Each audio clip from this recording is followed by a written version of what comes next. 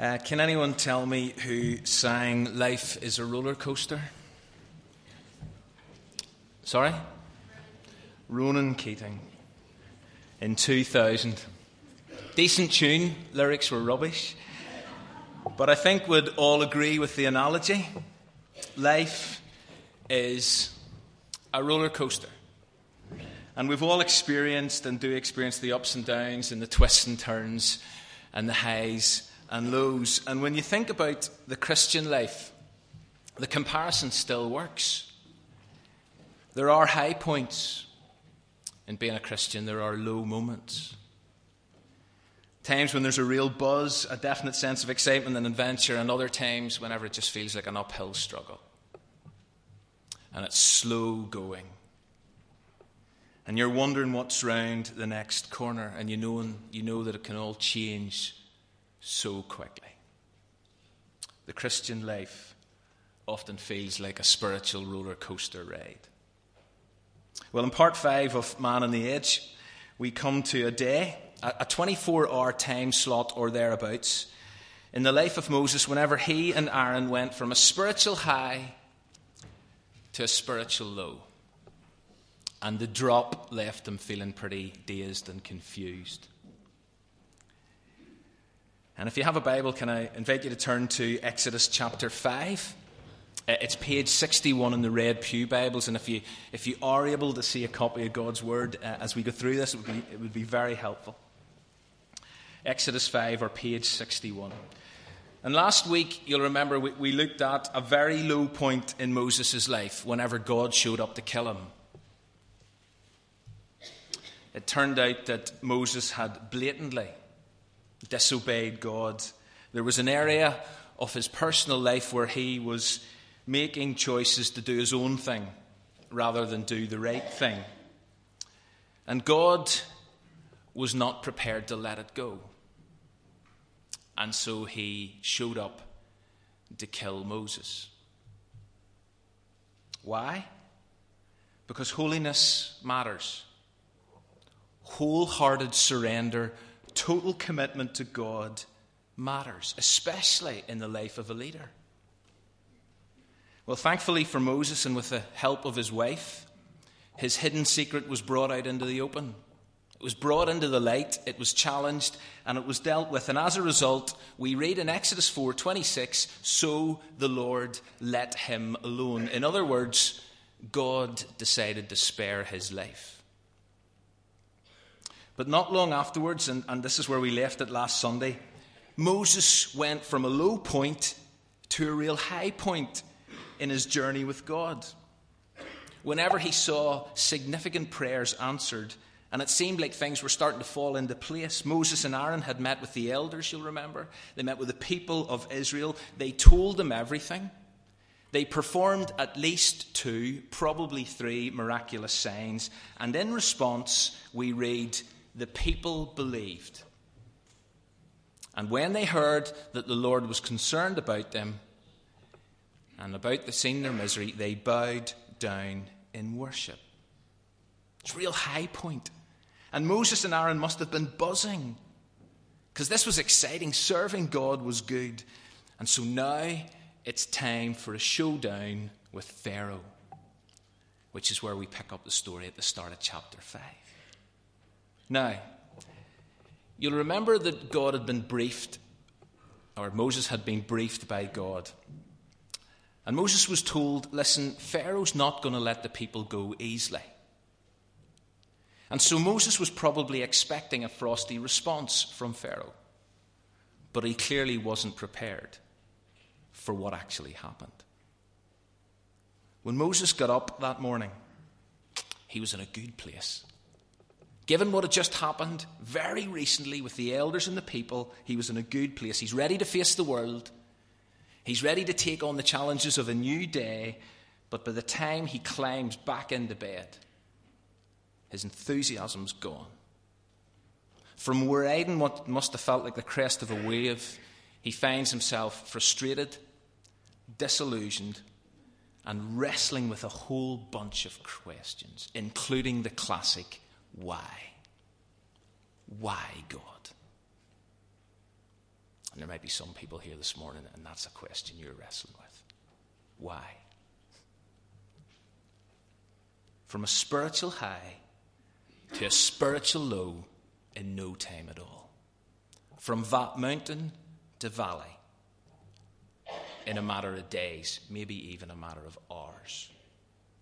From thinking he could change the world from wishing he'd never tried. And I'll guarantee you that at some level we've all been there. We've all had that experience. Times whenever our Christian life felt so vibrant, so alive, so real. Prayers were answered. God seemed to be at the work in the lives of so many people around us. And then in what feels like a very short space of time, you're up against it and God appears absent. And prayer is difficult. And it seems to make little or absolutely no difference at all. And you've got more questions than answers.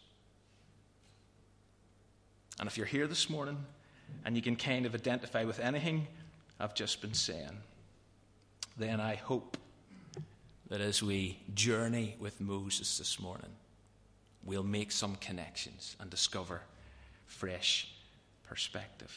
You see, life, the Christian life, is a roller coaster.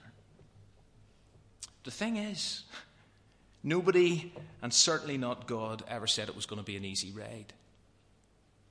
God never said the Christian life was straightforward.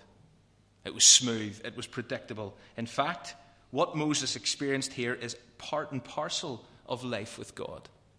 It just goes with the territory of Christian discipleship and service. In fact, it actually provides the context and the perfect conditions for growth and learning.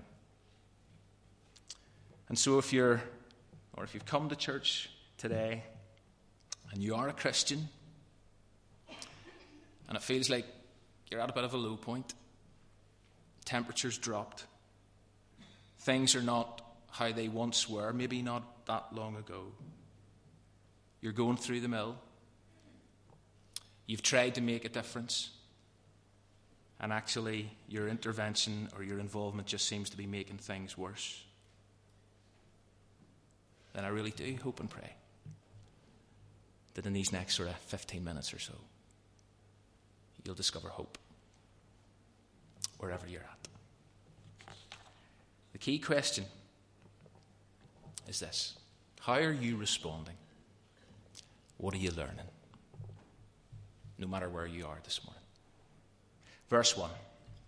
Let's read it. Afterwards, that's how it begins. In other words, just after the uplifting spiritual experience that he had with the people and with the elders. Afterwards, Moses and Aaron went to see Pharaoh and said, now somehow Moses has been granted an audience with Pharaoh. It's the most powerful, influential person in the whole land. He's the king. He's like a god.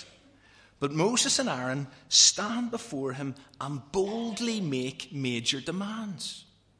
Here's what they say. This is what the Lord, the God of Israel, says. Let my people go so that they may hold a festival to me in the wilderness. Pharaoh reacts. Here's how he reacts. Who is the Lord that I should obey him? Who is the Lord that I should honor him? That I should listen to him? That I should give him his place? That I should take him seriously? I don't know the Lord, and I won't let the people go. It's a mixture of unbelief and rebellion.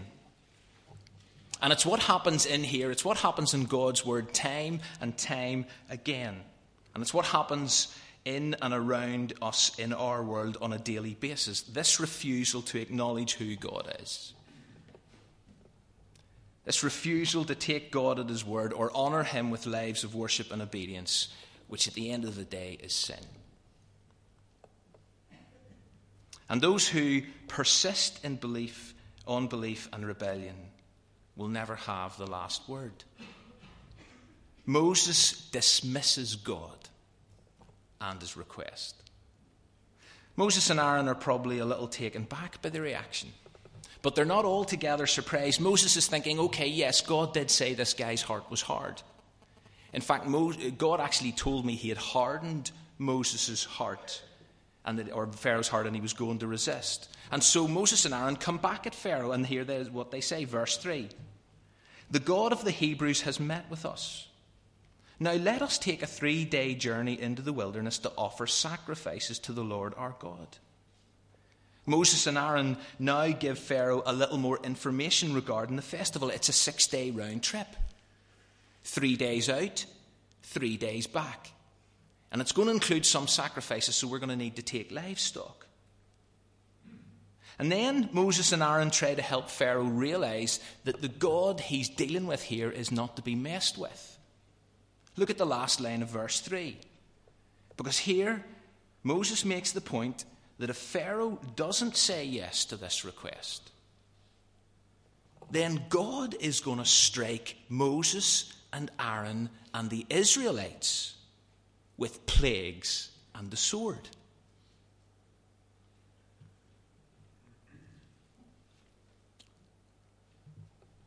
Now, given what had happened to Moses at the lodging place in chapter 4, whenever God did show up to kill him, Moses isn't joking here. Moses is stressing to Pharaoh, you need to take God seriously. You need to take his demands seriously. Or maybe Moses was hoping that Pharaoh might be more inclined to give the workforce a week off to attend the festival if he thinks they might go off on the sick for a week if he says no. Whatever Moses and Aaron hoped would happen didn't. As far as Pharaoh's concerned, these two guys are just getting in the way.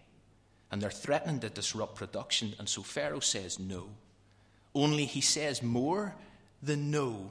And this is the bit that Moses and Aaron cannot have seen coming. This is the bit that takes the wind out of their sails. This is the bit that plunges them into despair. Spiritual high to spiritual low. And we all know what happens next. Look at verse 6 and how it starts. That same day. This is all happening in 24-hour time slot. That same day, Pharaoh summons the Egyptian slave drivers and the Israelite foremen, the overseers, and he turns up the heat. He increases the workload to an impossible level. He demands the same daily output in terms of bricks made. Quota doesn't alter. But instead of the raw materials for the bricks being delivered to the Israelites, he makes the people go in search of the straw for themselves. And as a result, the daily quotas aren't met. And therefore, the Egyptian slave drivers beat and badger the Israelite foremen. And they go to see Pharaoh. And they go to see Pharaoh to plead their case. And Pharaoh says to them, you're just plain lazy. And that's why you're asking for a week off to attend this festival. And therefore nothing changes. Verse 18, you will not be given any straw. You must produce the full quota of bricks. And at this point, according to verse 19, the Israelite foremen realize they're in trouble, which is an understatement. And when they walk out of their meeting with Pharaoh, who's waiting for them? Just outside. Moses and Aaron. Why? Because they're clearly anxious to get an update. They're hoping for some good news, hoping against all hope for some positive developments. But that's not going to happen. Actually, things are about to get a lot worse. Because now the Israelites, who only a short time ago, probably the previous day, believed in Moses and Aaron, thought they were their deliverers, their saviors. Now, they can't stand them.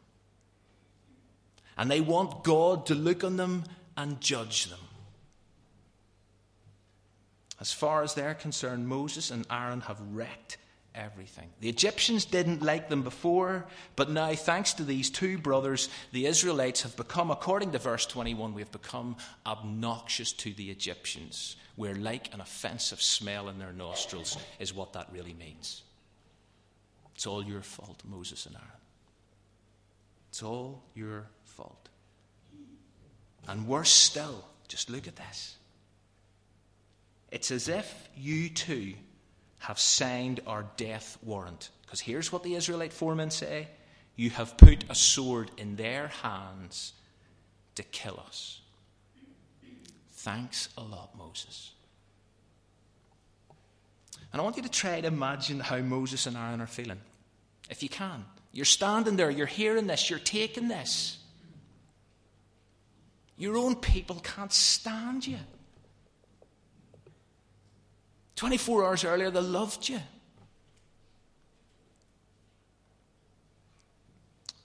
They had only done what they thought was right. They had only said what they were convinced was the right thing to say. They had been obedient to God's call and God's word. They had tried to follow God's will, God's way. And yet they found themselves dismissed, rejected, and ignored by Pharaoh, which was one thing, but despised, hated, and rejected by the very people they were trying to help. And I think it's fair to say this is a low point. This is a spiritually low point. The bottom has just fallen out of their spiritual world. They've gone from being in a great place very recently to now being in a miserable place. Don't rush on too quickly with this story. Just pause here. This is hard. This is uncomfortable. This is not how it's meant to be serving God. And therefore, no wonder Moses has questions. And I know so many people, self-included at times, that seems to have more questions than answers when it comes to serving God. Why? Here is a man on the edge. And you try to live for God. Courageously at times, you try to live for God. And yet you're often misunderstood. And you're judged. And you're dismissed. Even by the very people you're trying to help. It still happens. And it's hard to take, and it's hard to get your head round. Or you're soaring on wings like eagles one day, and then you're grounded the next. And you've got questions, lots of them. But I want us to note from this incident, where does Moses turn with his questions? Where does he go in the wake of personal criticism? Because he probably wanted to react to the Israelite foremen. He probably wanted to attempt to justify why he was doing what he was doing. He probably wanted to make excuses. But according to verse 22, and this is critical, Moses returned to the Lord and said, "Why, Lord?" Moses returned to the Lord and said, "Why, Lord?" And whenever we're facing a challenge, whenever we're struggling to understand what is going on in our Christian lives, what is going on in the world around us, that our first port of call, our primary reference point has got to be God. You got to take your questions, your doubts, and your frustrations to the Lord. Don't immediately voice off to other people. Don't turn your back on God. Why? Why take it to God? Well, one, he's big enough to hear what you've got to say. Two, he's the one who's called, equipped, and empowered you to live this life. Three, he's the main one who will deal with you where you're at, and he'll teach you lessons through the experience. And so Moses asks, "Why, Lord?" But look at this. Look what he says. "Why have you, God, brought trouble on this people?" See, there's almost a sense here where Moses is apportioning blame. God, this is your fault. God, you've let this happen. And I know this is dangerous territory. whenever you get to that point. Whenever you start blaming God. And you start saying, God, you let this happen. Why? But although it's dangerous territory, I'll guarantee every single one of us has been there at some point. And then Moses moves from why, Lord, to why me. End of verse 22. Look at it. Is this why you sent me? Or in another translation, New Living Translation, which I know many of you use, why did you send me? It's as if Moses is making the point that he knew he wasn't the right person for the job, and now he's just been proved right. And he goes on, ever since I went to Pharaoh to speak in your name, he has brought trouble on this people. And then hear this. God, you have not rescued your people at all. I did what I thought was the right thing. Everything's gone pear-shaped.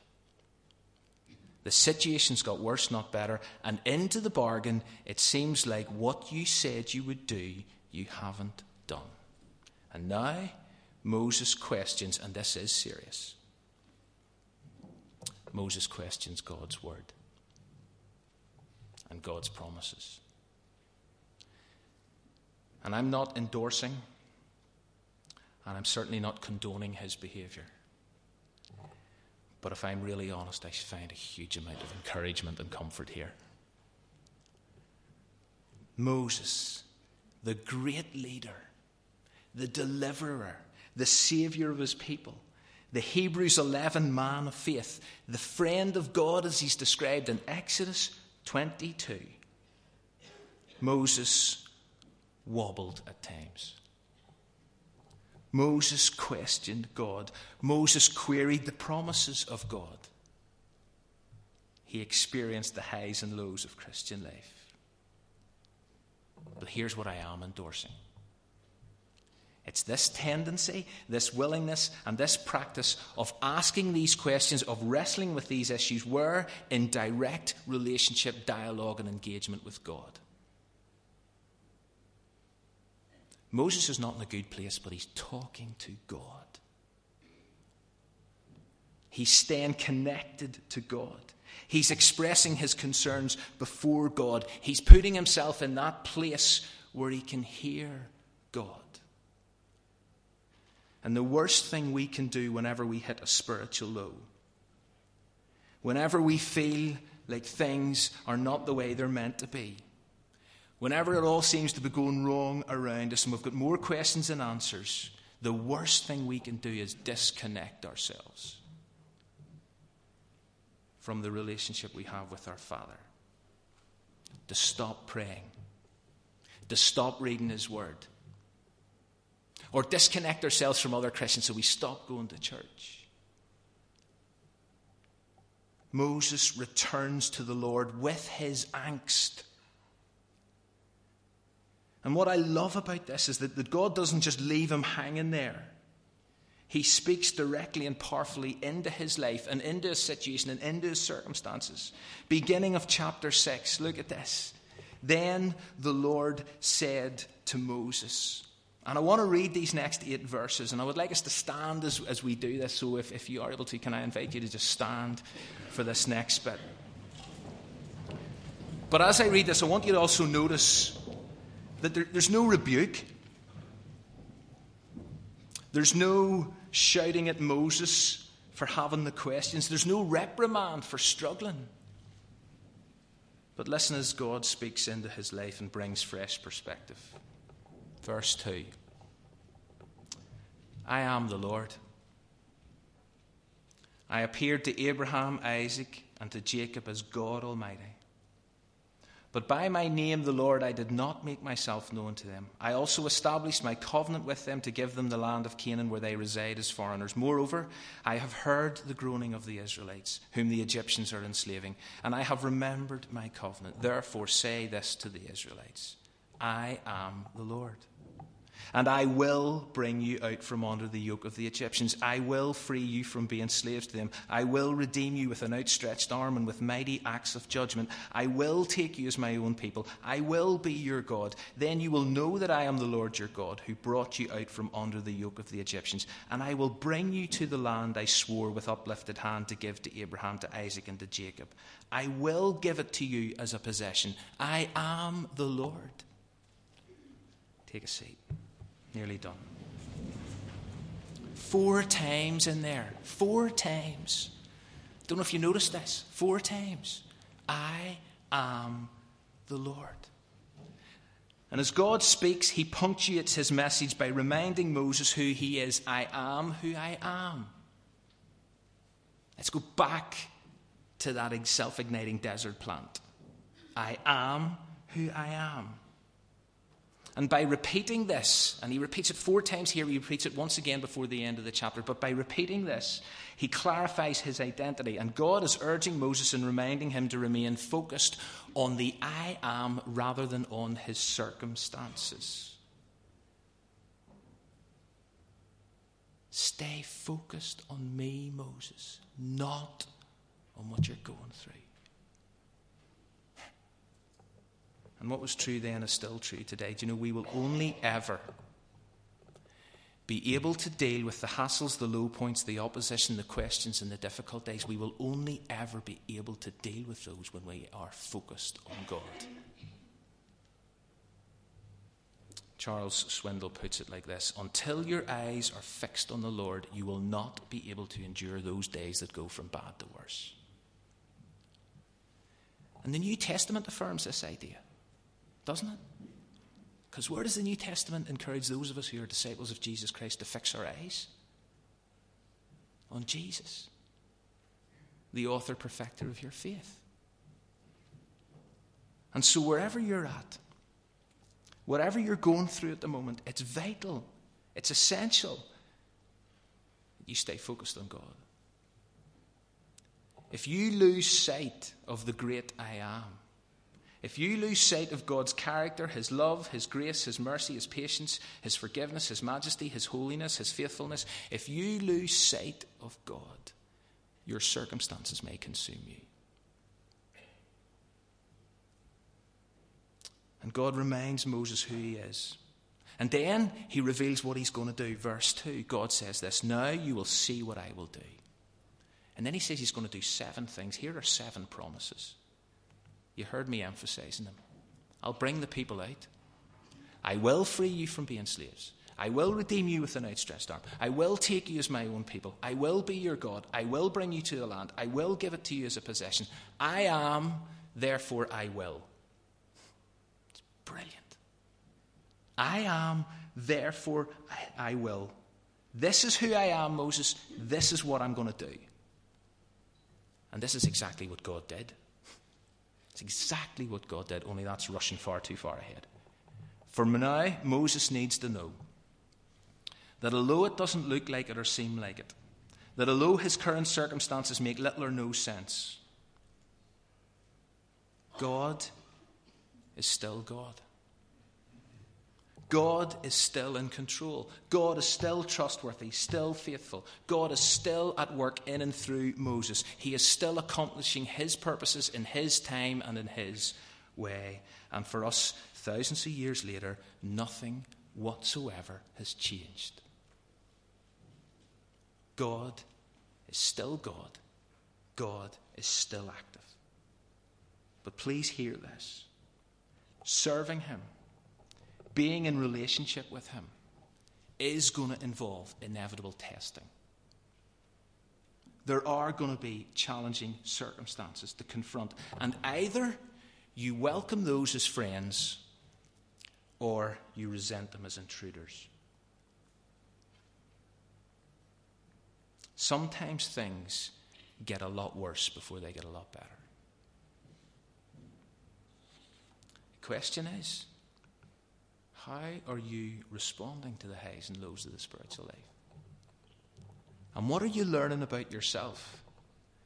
And what are you learning about God in each and every circumstance you're in? Christian life is a roller coaster. Moses is going to experience many more ups and downs, twists and turns before his journey's over, and so will you and I. But let's constantly keep returning to God. Why? In order to renew our focus. And remember this: you often learn the most through the toughest times. Wish it was different, but it seems to be the way it works.